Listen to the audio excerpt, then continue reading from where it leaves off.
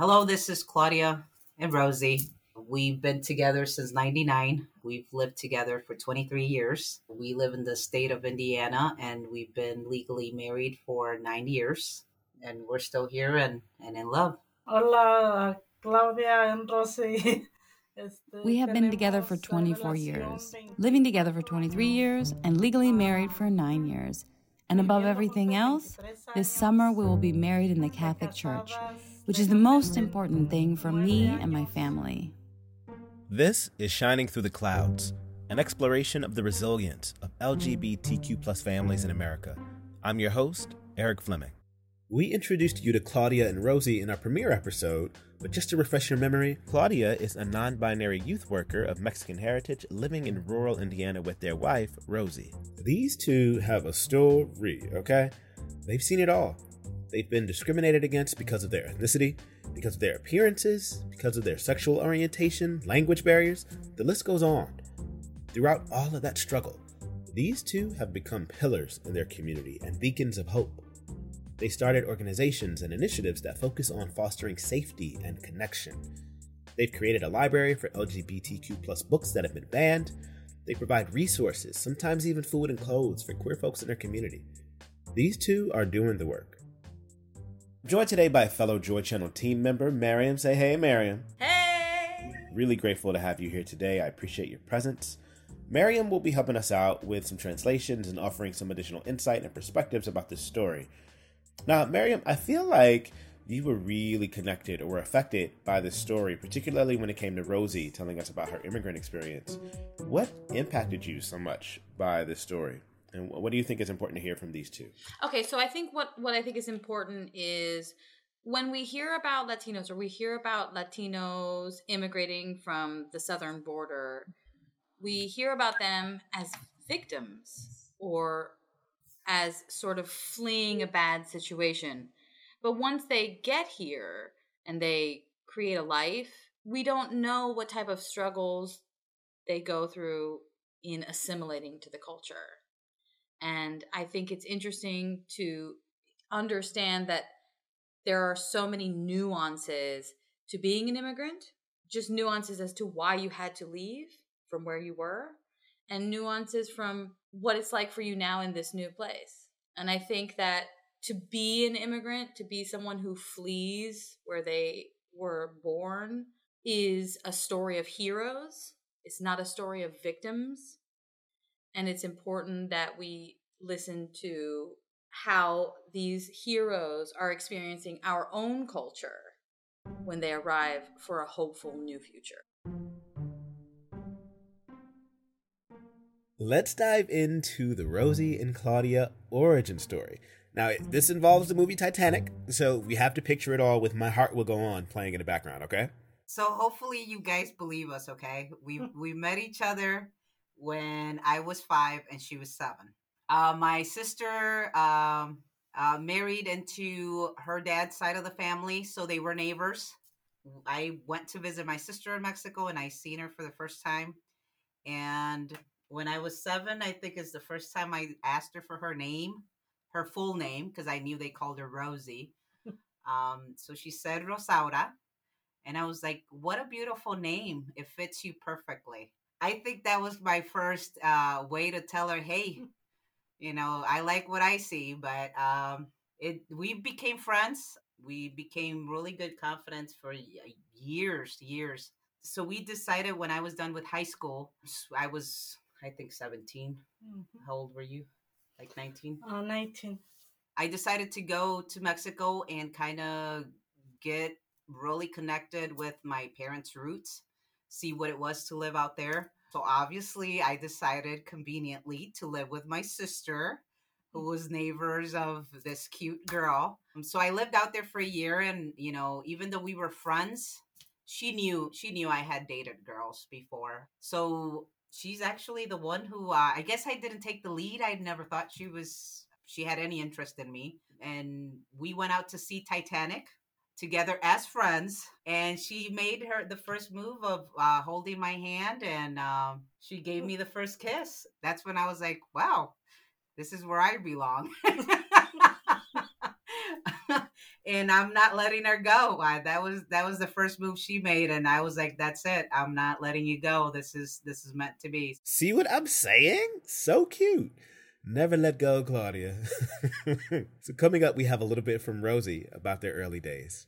And Miriam's going to translate for us. Naja de Pastores. Se llama. Tinaja de Pastores is the name of the town I'm from. It's Guanajuato. Like she says, when we met, we were little girls. But I think at the beginning of knowing each other, what we said about what we felt was, this can't be real. Is this real? I thought, maybe I'm confusing these feelings. What am I feeling? But as we grew up more, the feelings grew. And every time she would come to visit, I had this feeling of wanting to see her again. They would come twice a year. They would come in June and December. So it was when we would see each other and hang out. I come from a really strict family. They wouldn't let me go out much. If I did, it was a few hours and I would have to come back. And if not, Like she said, Titanic was the first time we went to see a movie. Something that you'll hear from Claudia is that it's really important for them to be a presence and an example for younger people, an example of what's possible. More specifically, in this context, they wanted to show Latino kids that two women can love each other and have a family. I asked Claudia and Rosie about their little family and what lights them up about it, and what it's been like to form one. Here's Claudia. We do have a son. His name is Aaron Camargo. He's 9 years old. He's what actually was what we could say, and we always say, was missing from our happiness that we needed, I guess. He made it possible. So Rosie carried our son Aaron, and my brother was the sperm donor. It was very important for us to both have the connection in our child. And well, I think I can tell you so many things that I think make our family wonderful. I think, to be honest, I think it's the love and the way we've overcome difficulties that have put us in this spot. Obviously, we didn't have Aaron until 9 years ago. So we were together for many, many years. We really put a lot of thinking to it. In our culture, it's not well taken. It's hard, especially if you come to your parents and say, "Hey, my brother's going to be the sperm donor," which makes him kind of the father, but not really, but the uncle, but maybe not. So it's kind of complicated. But we've talked to our son about it. He knows exactly where he came from. He knows exactly how it was possible. He understands it, and he's a very mature young kid. He understands it. He accepts it, and I think, to be honest, I think our story or our family has changed a lot of people on their way of thinking. A lot of our family members at first thought it was a phase. They probably gave us 3-4 months, and we probably survived a couple to maybe more than a couple of marriages that first doubted our relationship. So our family, like I said, it's love. It's probably loyalty. It's probably a surviving family. We've survived a lot. And I don't want to say an example because we're all learning. We're still learning. But we have shared our story several times, and it's not for our own purpose, but we've always said it. We want somebody to know that it's possible to make a family. I think my wife said it last time that we chatted and I never thought of it that way, but for Hispanic kids, it's very important to see a Hispanic couple with their own child that resembles both families, because I don't think in their mind sometimes that's possible. So in that way, I would say that our family would be an example to others, that it's possible to make your own family. Here's Rosie telling us about how her life changed during pregnancy and transitioning to being a new mom, living in a new place, and getting by on one income. Fue una decisión tal vez. Maybe it wasn't a difficult decision on its own. To have kids here was not my dream. I never thought about it. On the contrary, I said, no, I don't want to have kids here. They mistreat kids here.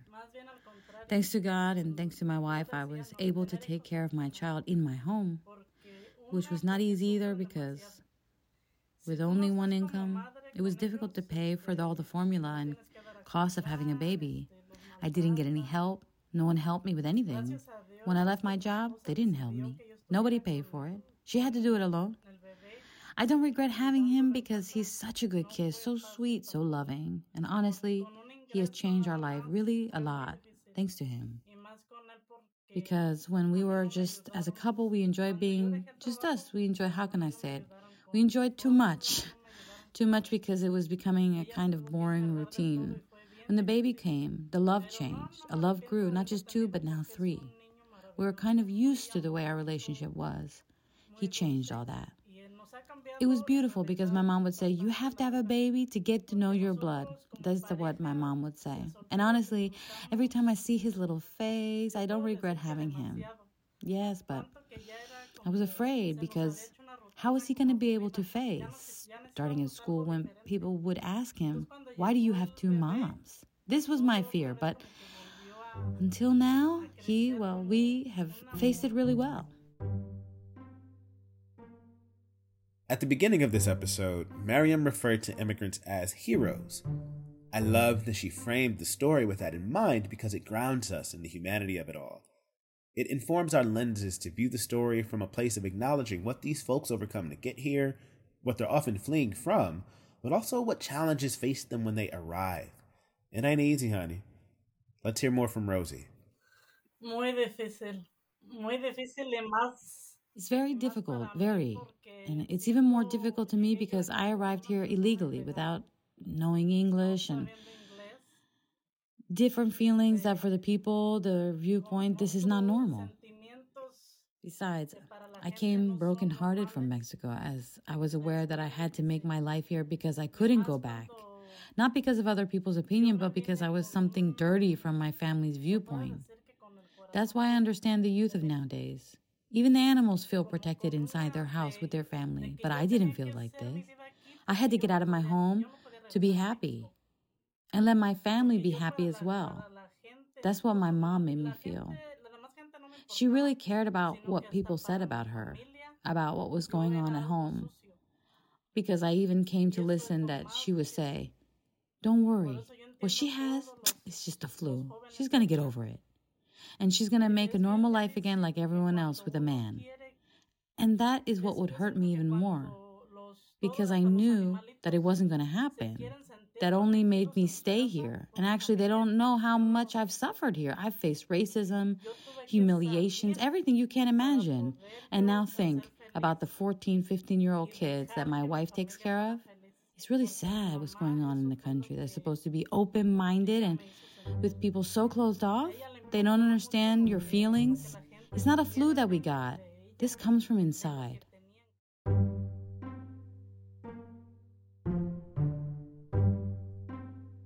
We heard from Claudia earlier about how important it is to be an example for the community, but there's much more behind that passion and desire.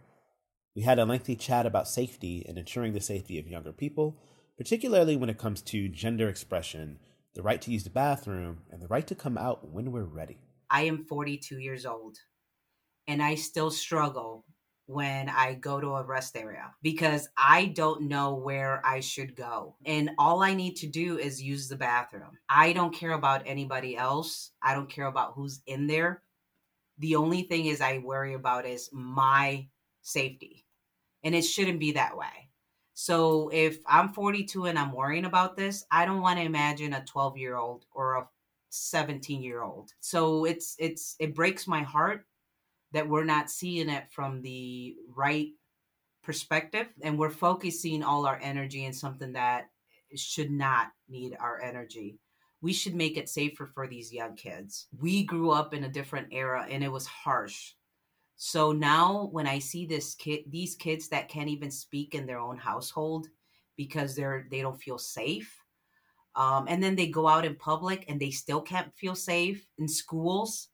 I mean, it breaks my heart to see that we're pushing our youth to places where they shouldn't be to look for safety. Claudia cares so much about the safety and well-being of others, but what about them?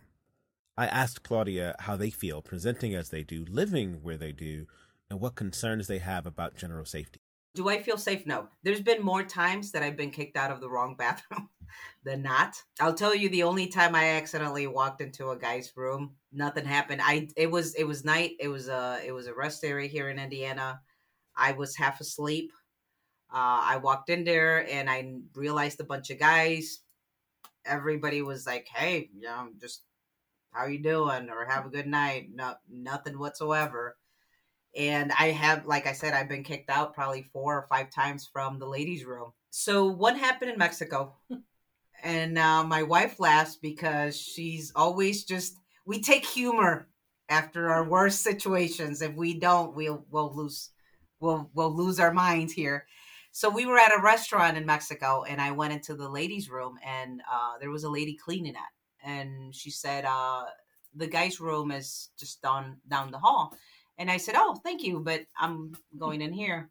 And she was like, "No, your restroom is down the hall." And she stood in front of the door, and I said, "I understand, but I need the ladies' room." And she was like, "No, the guys go in that room." And I said, "I am not a guy, and I really need to use the restroom." I said, "So excuse me." So I went in, and she went to get the manager. The manager came in, and by then I was washing my hands, and the manager was like, "I hear there's an issue." And I said, "Yes, she does not understand that I'm supposed to use the ladies' room. I mean, I I I know I don't look like a lady, but I am one, and this is the one I chose to use." So I came over, and I told my wife, I was embarrassed. That was my first thing. I was embarrassed. I felt wrong for wanting to use the restroom that I thought was safe for me to use. I felt shamed. But I think after talking to my wife and, making a joke out of it, it helped me ease it. So then 3 times it happened here in Indiana. And every time I feel embarrassed. I will be honest. I feel embarrassed. I have decided that I don't want to do top surgery. And that is my decision. I like how I am. Those instances make me think, should I make it easier for everybody else? Should I, do it and just make it like, hey, that way they won't question me? But then I'm like, hey, I just will have to work something out. So now we've learned to, even my kid knows, I use the family rooms, the ones that are neutral. I can't use one. If it's not busy, I'm always stuck with waiting, and they're in and out, both Rosie and Aaron. Does it suck? Yeah. Yeah, because I have every right to just use the restroom like anybody else and not being questioned. 2 sentences stand out here to me. One being, I felt wrong for wanting to use the restroom that I thought was safe for me to use. And the other was about Claudia having top surgery, saying, should I make it easier for everybody else and do it? I wanted to highlight these sentences because a good amount of the discourse around this topic often negates the safety and anxiety of the gender nonconforming person. We don't hear about how people have to consider altering their bodies to make other people comfortable, just so they can use the bathroom in peace. There's an incredible amount of fear that I hear in this story. Fear, anxiety, stress, and an absurd amount of adjusting oneself. I just wanted to name that. So how do they adjust? How do they cope to this lack of feeling safe? Let's hear more. I'm going to say that probably our church. There's several couples. We actually have a big group that we all try to get together for holidays. Some of our families are not welcoming for holidays, so we get to do like Thanksgiving, Christmas. It's a big church group, and we're very religious in our family. So that also helped us. And I like that because my son needs that. My son needs that family bond. My son needs to understand that we're okay. And he gets that from our church. He gets that from her side of the family. They all live here. So when we're feeling down or when we need that support at our first parade, they were there. So that would be our personal support group, her family and our church group.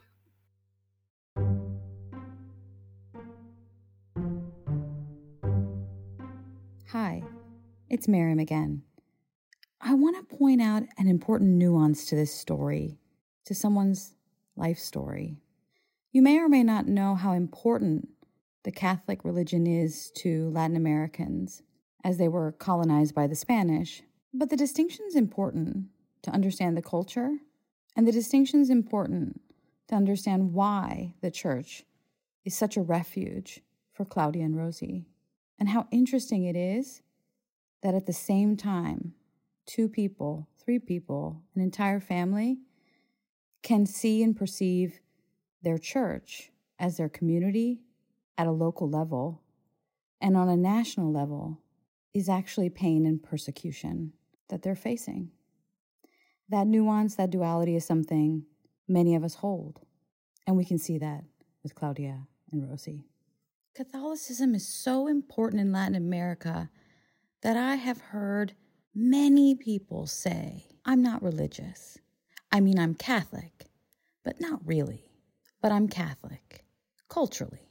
And what they mean is that they may not go to church, but the ideology of Catholicism, being married under the church, in wedlock, is very important for them to be accepted and to have a sense of belonging within their own families.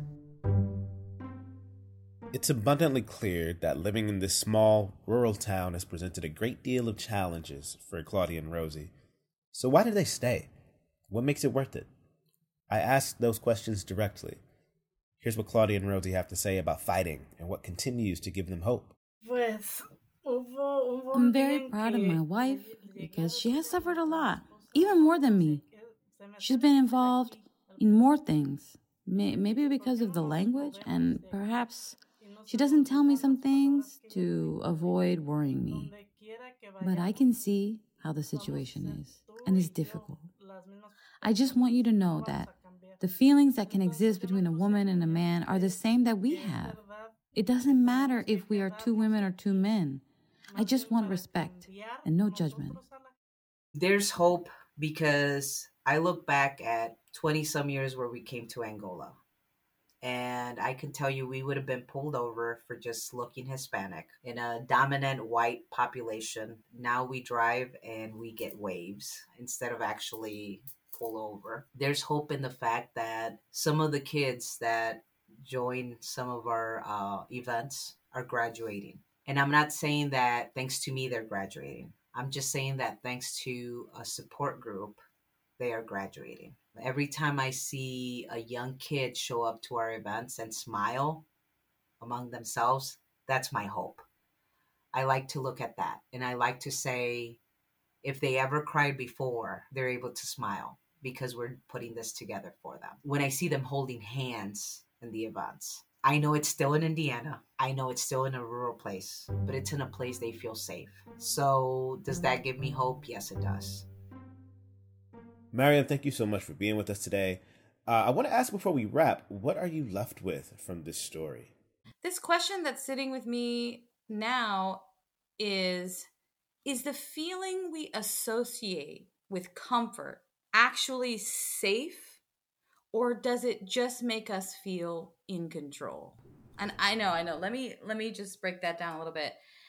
When I talk about control, and this is not my original idea, I've heard this from someone I follow on Instagram called the People's Oracle. She talks about control, and she says that control is about changing one's mindset, but it's not eliminating the source of the pain. And safety means to be protected from harm. And in this story, I wonder, is the feeling that they or we ourselves associating with this comfort actually safety, or is it control? Which brings me to this idea that who has access to joy and comfort is a matter of equity. Thank you so much, Mary. Appreciate you. In full transparency, when I finished the chat with Claudia and Rosie, I couldn't shake this feeling or thoughts about how unsafe they actually are. They have to deal with so much. I mean, there's threats of physical harm, homophobia, transphobia, being an immigrant in a hostile place, all the things. And yet we see with these two that representation still exists in these rural places, and it's needed in these places. Resistance is on the ground. It's in community building. It's in advocating for each other. It's in providing safe spaces for our most vulnerable. All the things that Claudia and Rosie are doing. So yeah, I think heroes might be the perfect language to use here for these two. Thanks for listening. If you want to support the work that Claudia and Rosie are doing, you can go to their website, steubenpride.org. That is STEUBEN pride.org. This has been a Joy Channel production in partnership with Family Equality. As the leading national organization for current and future LGBTQ+ families, we work to advance equality through advocacy, support, storytelling, and education to ensure that everyone has the freedom to find, form, and sustain their families. Our executive producer is Luna Malbrough. Sound design by Sean Braley. Music and music design by Will Clemens of Ill Will Rhythms Incorporated. Story production and hosting by yours truly, Eric Fleming. You can follow us on socials at Find Your Joy Channel. Don't forget to rate, subscribe, and review this podcast. That helps us out a lot. And spread the word. Send this to your friends. Send it to your mom and them. Take good care, y'all.